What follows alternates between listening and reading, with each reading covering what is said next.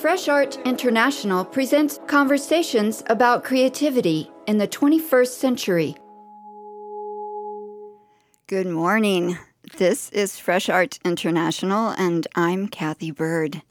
Our podcast explores the world to capture the oral history of contemporary art and culture at the center and fringe of this planet's creative universe.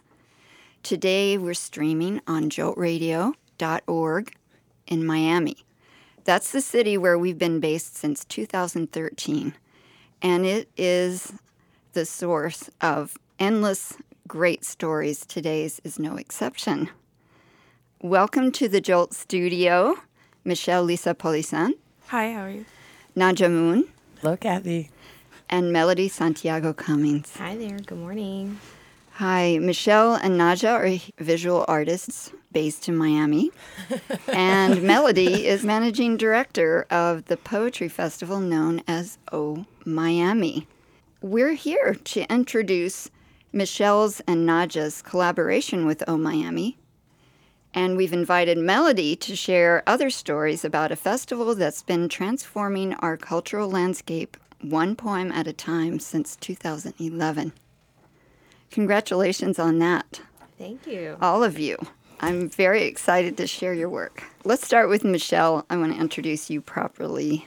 Visual artist and arts organizer, Bachelor of Fine Arts degree from FIU, Florida International University, in photography and fiber-based painting. You explore the nature of human interaction through textiles and photographs. In your community activations, you encourage artists and community members to form collaborative relationships. I'm really interested to hear more about that today. And in particular, I want to talk about a part of your art practice that I learned about in the last few months, Michelle. And that is your voice. You have a voice, so many voices in your creative practice, but this one is a voice I think people are still discovering. Yeah, still surprised all the time. So you have a project. You received an Ellie, that's a special art award here in Miami through the Arts Center of South Florida, now known as Oolite Arts. And it's called Moonshine Monin'. Would you introduce that to us? Yeah, so Moonshine Monin' is a project that I started to think about last year. Basically, I realized that there was all these Black queer jazz singers that existed. And I just found that their rebellious nature, that seemed to be like the common thread of conversations around them, which maybe it's like meant to be provocative in some way too, but particularly like Ma Rainey and Bessie Smith came to mind. And so I started kind of like researching their lives and who they were, getting super interested in the entire history of those people. And so I wanted to pay homage to them by performing as them, taking on their personas. And so the first part of the project was introducing myself to the project, and then I did one performance, and there's one more coming after this one. This is from the history from the 1920s and 30s when being gay wasn't necessarily something people talked about. Yeah. In the first song we're going to share today, it was the first performance you did. You called as a performance with your singing called Coming and Going. Tell me what inspired that piece. Part of the whole project of taking on these personas and performing as them was that I want to eventually work on my own music. And so I decided to make a video that was kind of me in the current before I started like doing this research, you know? And so the video is me contemplating on like a past relationship in a way, or like just past relationships in general, love, and because of the song that is being played. And the song is like a very contemporary song by like a singer that I find her lyricism really sweet and caring. And who is that? Her name's Kirby, and the song is called Loved by You. And it's like, it's just sweet. And I thought that was really reminiscent of things that I actually do in my house, which is just like sing songs and wander around. That's one thing I wanted to talk about, the wandering part. I think it's like the anxious person's like reaction to life and existing is just like either you like fidget or like you pace, you do something with your hands in some way or with your feet, whatever. And I do all of them. So let's hear this piece from Coming and Going. Bless my soul, I've been alone too long. Somebody without someone is no one at all.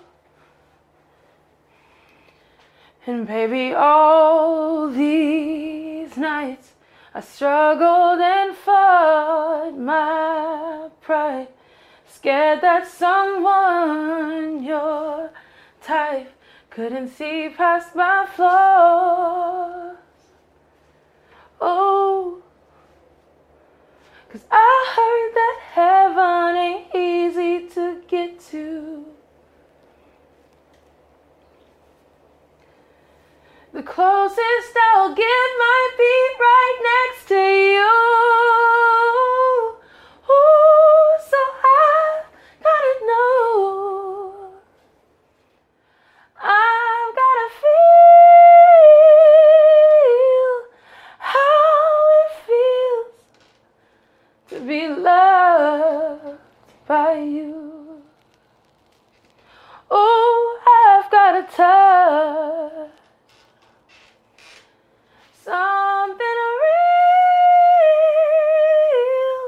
Can I feel and be loved by you? Jealousy is getting the best of me, thinking of how you sleep without me in tow. And I have no peace till you give me clarity.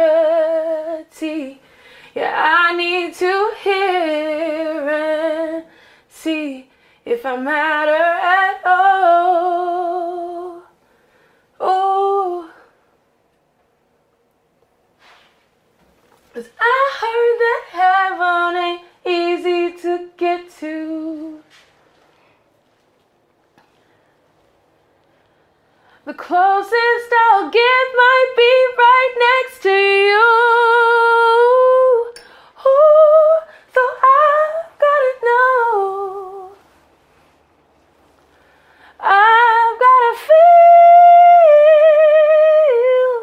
how it feels to be loved by you. That was so beautiful.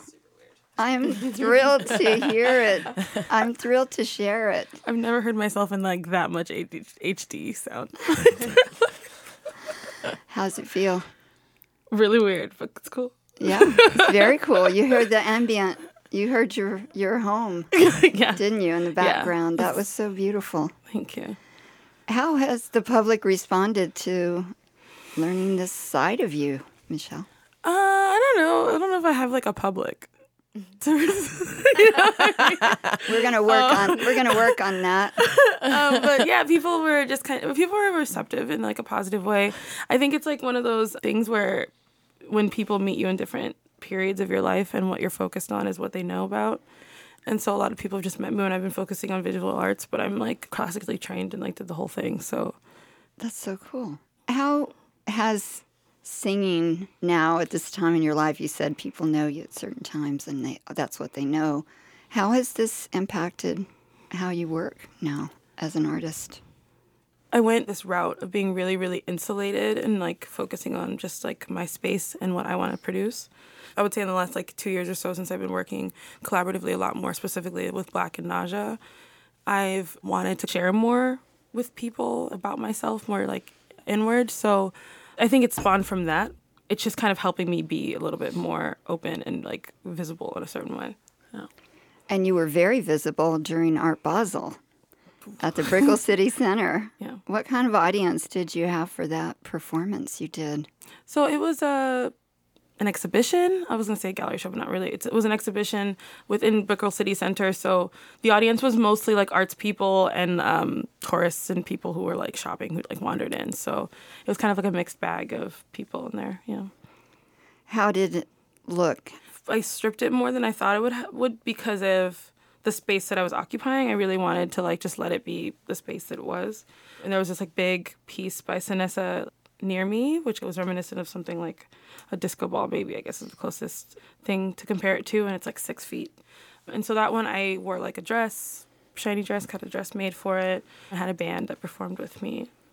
A live band. Yeah. That's cool. Yeah, I've never done that before, actually.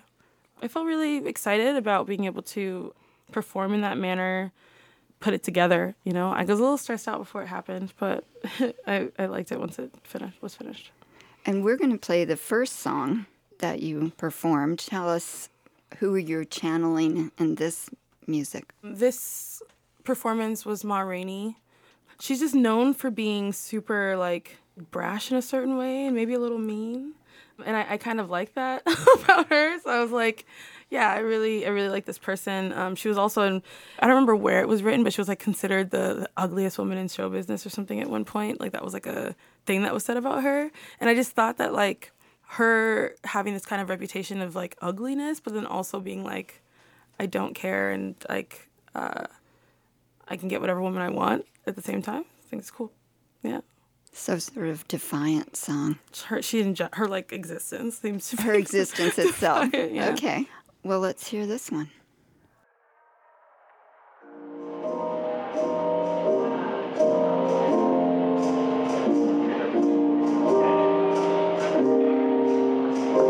My bell rang this morning, didn't know which way to go. My bell rang this morning, didn't know which way to go. I had the blues so bad, I sat right down on the floor. I felt like going on the mountain, jumping over in the sea. I felt like going on the mountain, jumping over in the sea. When my daddy stay out late, he don't care a thing for me.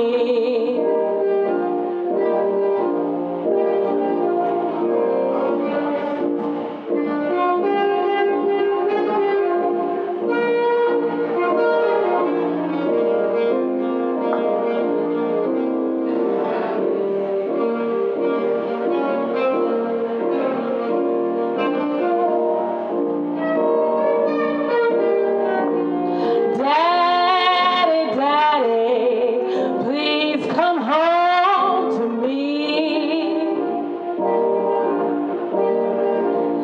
Daddy, Daddy, please come home to me. I'm on my way, crazy as I can be.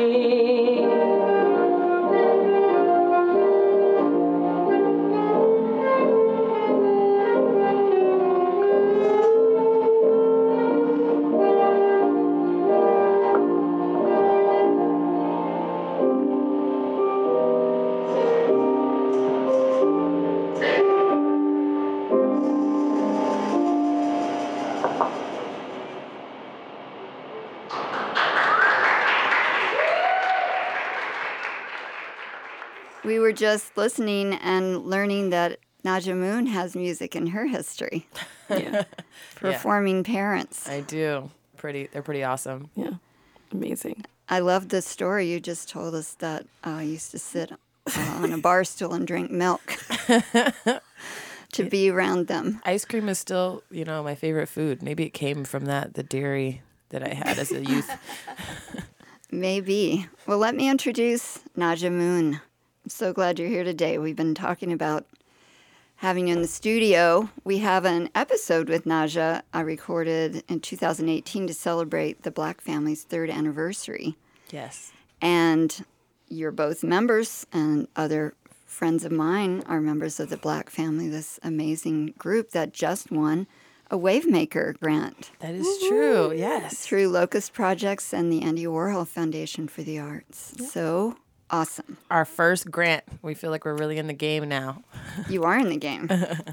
Bravo. So, Naja's co-founder of the Black Family, co-creator of the Girls Lunchbox. Tell us what the Girls Lunchbox is. So this Girls Lunchbox is a queer women's membership club that Octavia Yearwood and I started about 2 years ago. We host a space for a group of women to get together and kind of center art as how we connect and get to know each other. That's beautiful. And maybe scroll back briefly and say what the Black Family does together. Yes, and the Black Family, we're going on to, in August will be our 4th year. We're an artist collective. We're about 12 strong now. Kind of a similar ethos of just like trying to use art as a vehicle to connect folks. So we started with a lot of culinary-based programming. Our dinner was the first installation we ever put together. And we also have a performance series called Freedom Sessions that is, a big part of our regular programming. I am interested in how you're involved in another social practice project, a tiny truck. I was like, what else do I do? What else I do do you too do? many things. I know, but the one I want to share today is this micro residency that you do. You've called it a micro mobile residency, living life as a practice. This is a project in planning still. In December, I purchased a 15-foot U-Haul box truck, and I've been working on converting it into a tiny house. In thinking about talking about this project, I realized there's some direct parallels to this project with Oh Miami that is, commenting on gentrification. And I purchased this truck at a time where I was being displaced from my apartment in Little Haiti and had to make a decision, like, do I really want to do this thing where I build a house on wheels and try to live this much more minimal life? And in the process of learning about how to make that happen, I was like, this would be a really great idea to use the opportunity of living in this space as inspiration for new work or new conversations for artists. So you're building it out into a space where they can live during short residencies. Correct. What are you thinking of the duration of this opportunity? I'm thinking of it as a 2-week stay, partnering with different organizations in Miami where the truck can have a home base and park. So they can, kind of tap into other folks' community, whether it be at Bakehouse where I am now or at Smoke Signals, and, give them a different taste of Miami based on where they park. But they could be mobile for 2 weeks. I saw some photos of the plans. Looks very spare and beautiful. My Thank kind you. of living. I live in a tiny studio myself. Word. I learned how to use SketchUp to do that. I was like, if I'm gonna do this, I have to know everything. So it's been a cool process. Well, what's the motivation behind this? I read something you wrote to encourage people to discover their creative side outside formal education. Yeah. I have one particular story that really inspired the talk part of this concept where, at the end of the residency, having a public forum to have a conversation. I was chatting with a couple of incredible artists and friends who were like Yale MFA guys. So, they kind of have the ticket to the market, and just having a regular ass conversation with them about life, about how women are complicated and how that informs our art practice. And for hours, we just chatted and drank beer. And I realized that you don't go to any art talks that feel like that. They're super academic or conceptual, or you're being talked at instead of having a conversation with. And I think for that reason, there's a lot of communities that find those kind of art spaces inaccessible. So I was like, how do we create a living situation and a public speaking forum that feels like people are welcome? And I think that starts with the energy of a home. That's kind of the tie-in with the tiny house. It's a great idea to generate creative space without all the trappings. I like the simplicity of it. It looked from your website that you've had a few residents, or you have residents lined up.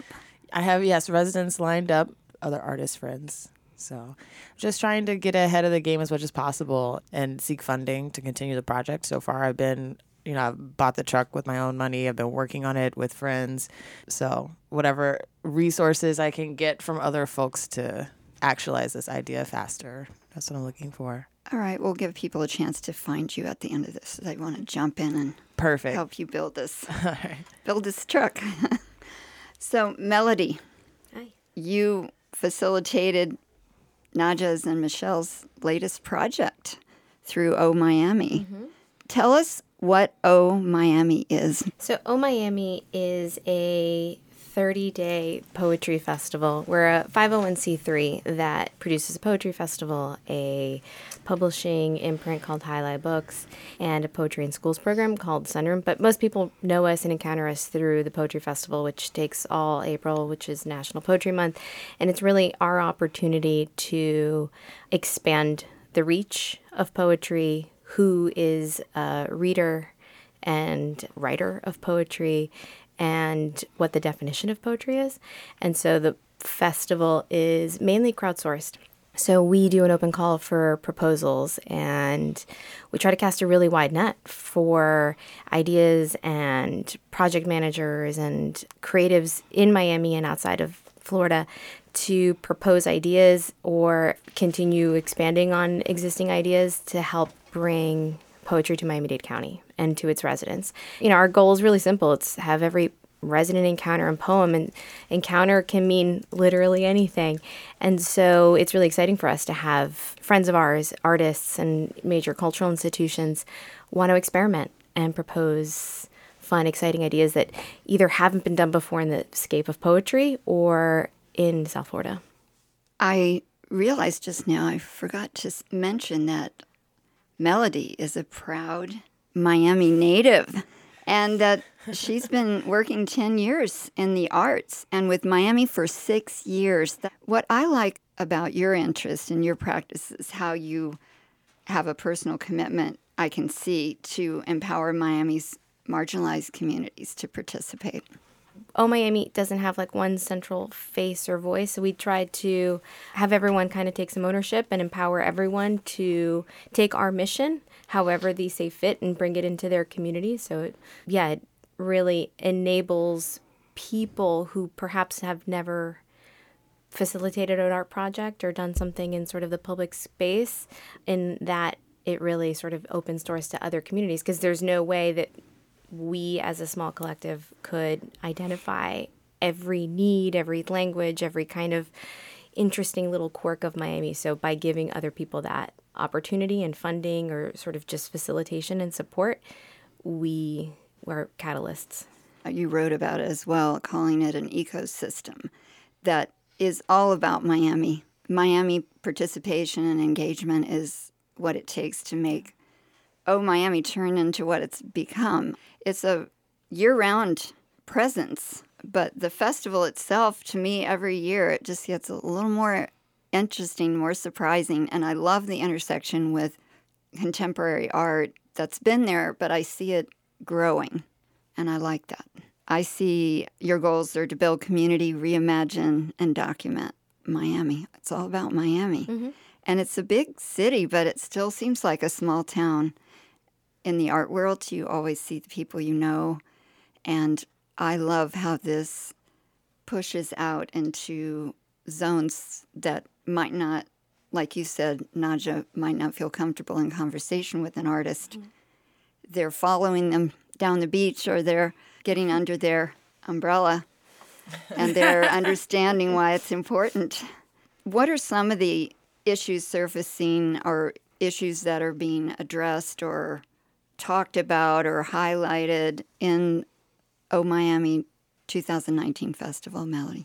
It's always surprising to see the kinds of themes or common concepts that come in through the proposals each year, because we do the call in the fall for the spring. And this year, just immediately, sort of once we rallied and selected like about 40 or so ideas, it was pretty glaringly obvious that like empathy was something that really underscored this year's festival. Mm. So we had a lot of workshops that reached diverse audiences, not solely focusing on neighborhoods, but by people who perhaps could be voiceless. So we had some workshops that we brought poets and poetry to senior citizen groups in low-income communities. We had workshops that brought poetry to substance abuse centers. We have a poetry in schools program that we just recently added language of poetry in English, Spanish, Creole, and French. So we're really adding to more of the other Miami, the Miami that is existing and speaks different languages and perhaps isn't so front and public like in the cultural artscape. I think there's always going to be an element in our festival, but specifically this year, of the topics that you're hearing a lot about. So migration was a big one this year. Gentrification was a big one. It's always just the ideas that percolate from Miami then reverberate out into its art and it eventually to its poetry. Exactly. Which leads us to the gentrification topic, which has already been featured in a conversation on Fresh Art International that I had with a poet, Aja Monet, and Mina Jagannath and Eddie Arroyo last fall about their actions and events and festivals to highlight and empower the local community to respond to gentrification in Miami. And that seems to be the motivation for the project that you two have created for this year. I've got the title, Who's the Fool? How to Patch a Leaky Roof. Tell me all about it, Naja and Michelle. What inspired this project?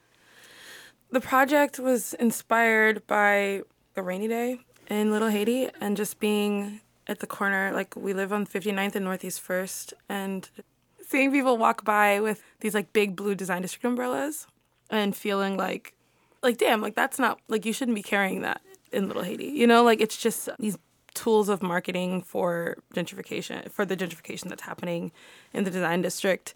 We just thought that Little Haiti deserved one of its own, you know, or like specifically responding to them in a certain way. Yeah. Let's talk about the gentrification part. Little Haiti used to be have a much bigger footprint in Miami. Mm-hmm. It was the home to thousands of immigrants from Haiti. And as development in Miami began to happen, an area not far from here began growing, expanding, moving north. And sometimes those of you who use Google Maps, you'll put in Little Haiti and it will pop up the Design District. You could literally be at the Little Haiti Cultural Center and it'll correct you to tell you that you're in the Design District. I've always wanted to say something to somebody like, how do we stop this? Yeah. Instagram geotags does the same thing. It like updates after you put Little Haiti and save to Design District. Yeah. So pay attention when you're posting that you give the right district recognition. For sure. I was going to say, to piggyback on what you're saying about the growth from different areas, we were at the community meeting last night about the Magic City Innovation District, and I found it really interesting that in their presentation, they tried to talk about the designation of Little Haiti in 2016 almost like a good thing, but the designation identifies a shrunken area. Yeah. It's been a difficult battle. Yeah. I mean, that entire presentation was like just for image. Like they didn't really care to like actually try to like to explain what was happening. It was really deceptive. They just kind of like pull from people's energy and frustrations. Yeah. Well, you've written that this project is not just a commentary on the issue, it's a line in the sand or a flag on the moon. What does the project look like? These marketing tools are visual metaphor for that encroachment line that's happening. It's easier to identify this Design District creep as opposed to the Magic City Innovation District because it doesn't exist yet. And so we wanted to respond to the thing that is most actively attacking the space. And by replacing this tool, we felt like that was kind of being like, I'm drawing the line here. You can't come anymore. Also, a part of the intention behind the project is making sure that these umbrellas are given to residents in Little Haiti. They're not objects that are for sale. They're not objects that are going to be predominantly just in retail spaces, like, hey, pick this up. It's going to be like, how can I connect with my actual neighbor and give this to a person? So door to door. Absolutely. Describe the umbrellas. So they're bright red, reminiscent of the Haitian flag, red with white text and blue text mixed in together.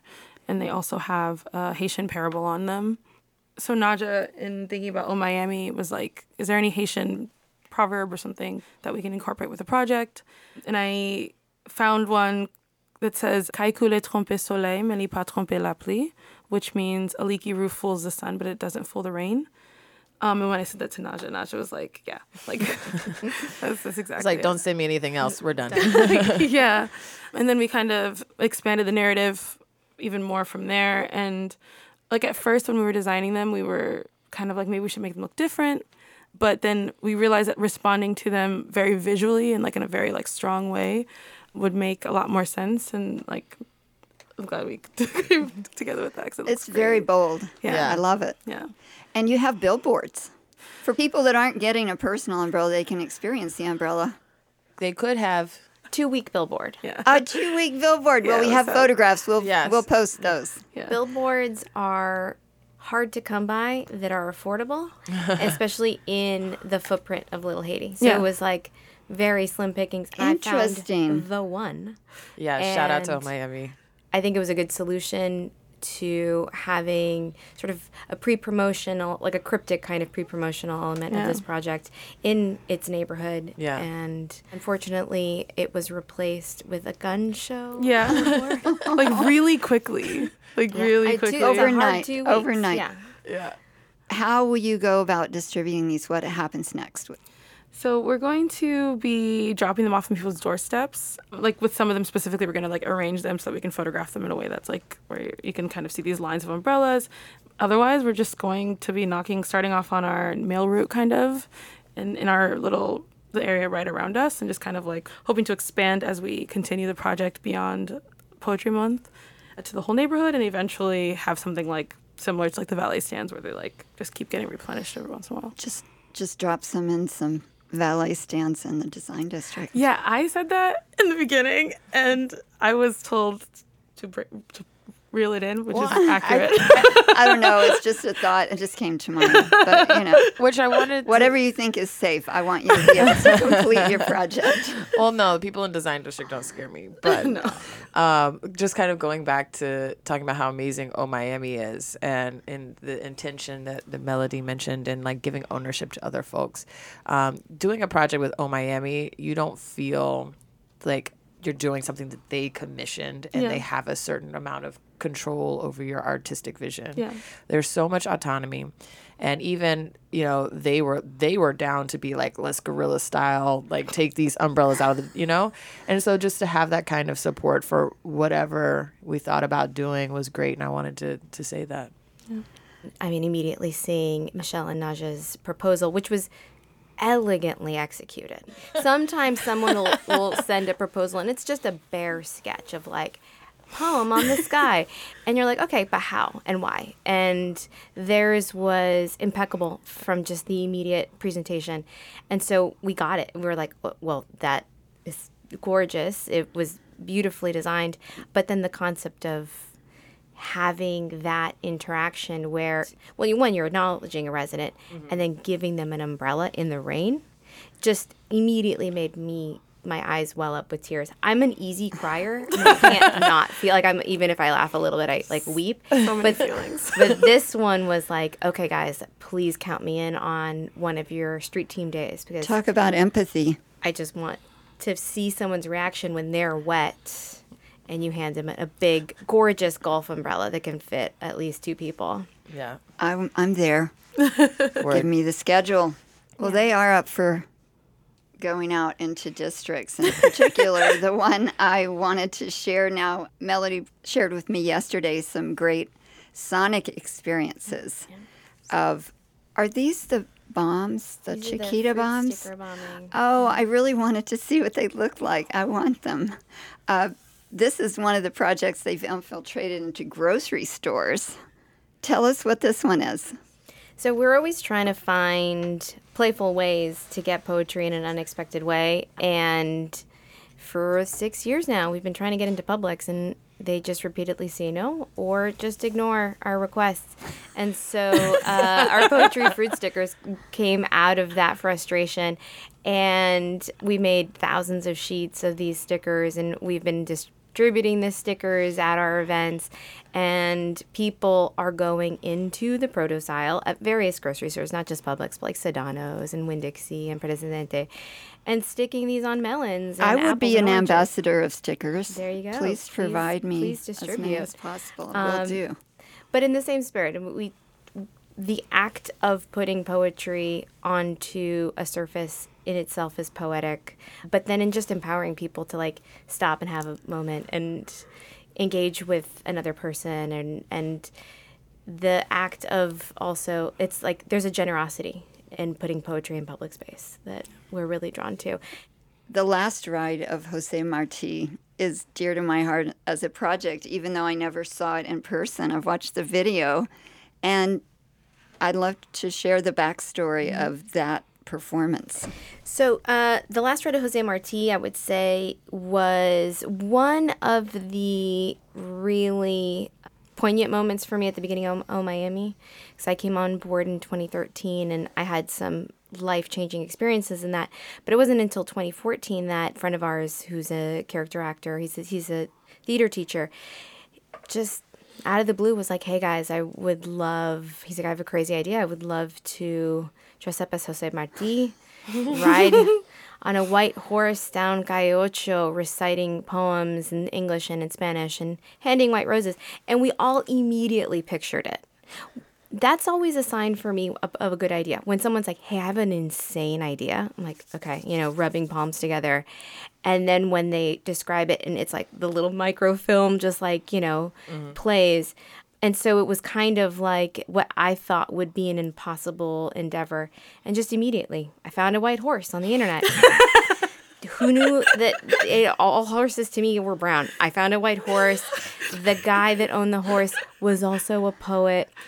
And so we just, in a matter of a few weeks, made this happen. And the folks at Versailles were really excited. And so he rode and stopped at the coffee shop, and we were surrounded by these beautiful Cuban old-timers that were reciting the poems alongside him. And when you see and hear Ivan Lopez, he is Marti. Like, we don't have recordings of Marti, but I feel like he's just embodies him.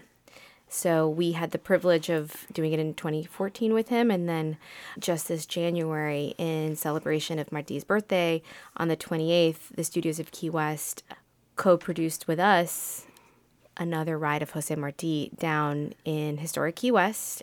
On the white horse, he went to La Dida, which is a iconic spot on Duval Street where Marti actually read. And he read on the balcony. And Ivan went to the Cuban Heritage Collection and found some archived speeches from the one time that Marti went and spoke to the revolutionaries in Key West. Wow. That's gorgeous. Well, we are sharing today a video about this last ride, and I thought it was so fun. I want to share it with our listeners. Que en paz descanse la reina, Celia Cruz, Azúcar, Mr. Worldwide, MK, Buddha. Looks like we got another one, dog.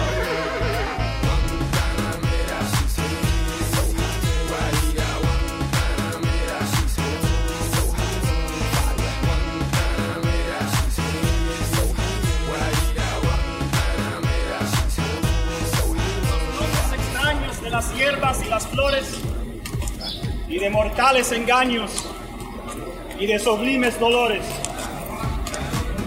Yo he visto en la noche oscura llover sobre mi cabeza los rayos de lumbre pura de la divina belleza.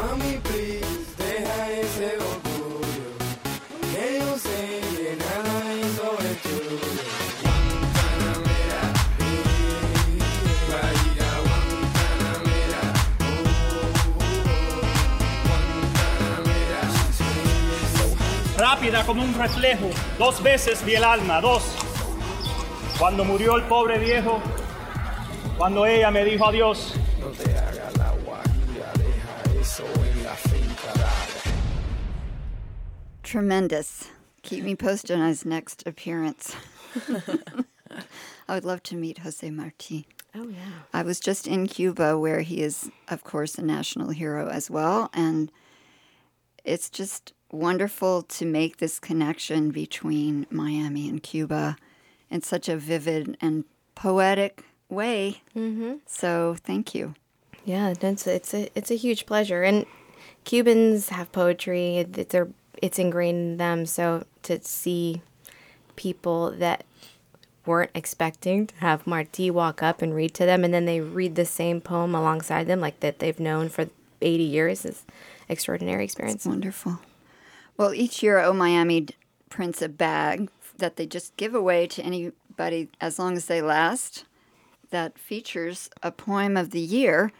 And this year's poem by Mia S. Willis is gorgeous, and we have her reading it for us. It's called Hedicombe, and it's the first poem in the Cave Canem chapbook that we produce. So every Oh Miami, we have a Cave Canem chapbook winner who gets a residency at the Betsy Hotel and a reading, and we produce this limited chapbook. So Mia was the finalist, selected by Donna Lundy this year.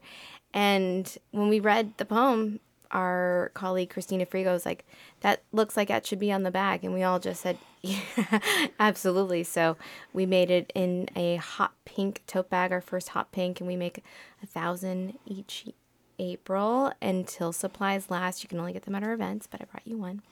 And Mia just blew us away. Mia's incredible. They come from the spoken word scene, and it was such an honor to have them almost essentially kick off the festival. This is an amazing poem.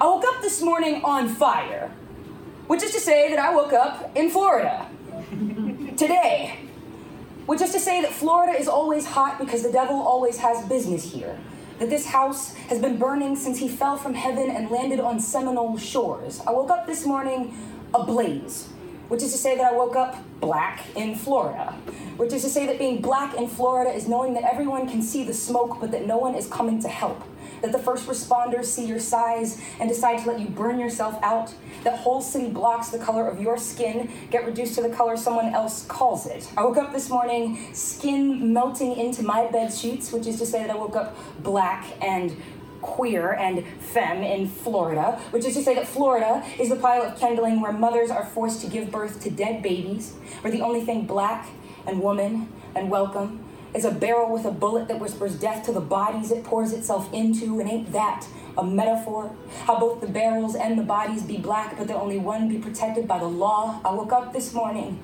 to a fire alarm, which is to say that I woke up black and femme and queer in Florida, which is to say that Florida screams at me to get out while I still can. That damn it, there's smoke coming from the pyres and it's only a matter of time before they call you a faggot and then make you into one. That every kiss is clandestine tinderbox, every touch fans the flames, every sigh is grassland smoldering around us simply because I love the way she glows. And ain't that a metaphor? That this body be phosphorus tipped so full of light that the stick shrivels underneath its holy. I woke up this morning gasping for air. I woke up this morning choking on the smoke.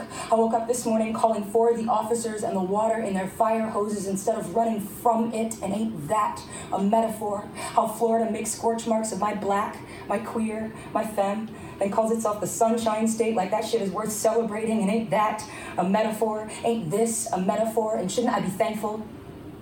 Because after all, I woke up this morning.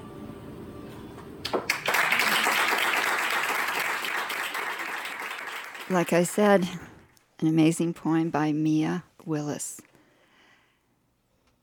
Artist Sandra March created a community engagement project with a performance that took place just this last Saturday at Loomis Park on Miami Beach.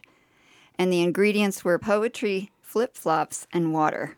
What was that a recipe for? So the Beach is a Border was a poetic migration, and we had specialty flip-flops that imprinted poems on the sand in English, Spanish, and in Creole. And we had a few poets recite poems along our walk on the lifeguard stands out of Bullhorn. We had Jose Olivares and Natalie Center-Sapico and Raymond Antrobus. And so it was poetic action, but then the work shared really sort of touched on migration and immigration. And some of the flip-flops had, for instance, one pair said citizen and then imprinted illegal. So we just had hundreds and hundreds of poems imprinted and layered on top of each other. The Beach is a Border. This is Beach is a Border.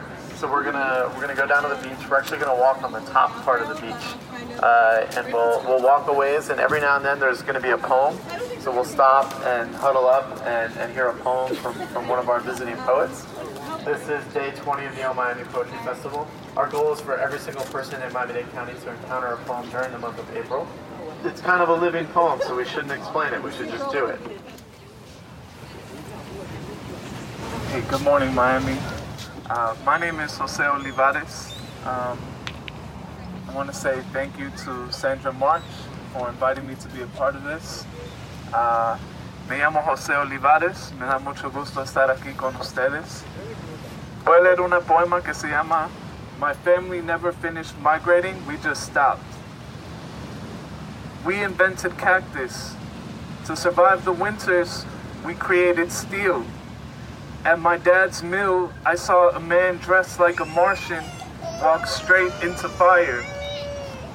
The flames licked his skin, but like a pet, it never bit him. In the desert, they find our baseball caps, our empty water bottles, but never our bodies. Even the best ICE agents can't track us through the storms, but I have a theory. Some of our cousins don't care about LA or Chicago. They build a sanctuary underneath the sand, under the skin we shed so we can wear the desert like a cobija, under the bones of our loved ones, bones worn thin as thorns to terrorize blue agents, bones worn thin as guitar strings so when the wind blows, we can follow the music home. Thank you. I love the idea of the flip-flops and making poems in sand. It's all so ephemeral, just like life. And I also love how O Miami cultivates creativity in the world's youngest poets in schools. And the name of this ongoing intervention is the Sunroom. You told me yesterday you think 3rd and 4th graders are the most natural-born poets in the world. That's an absolute fact.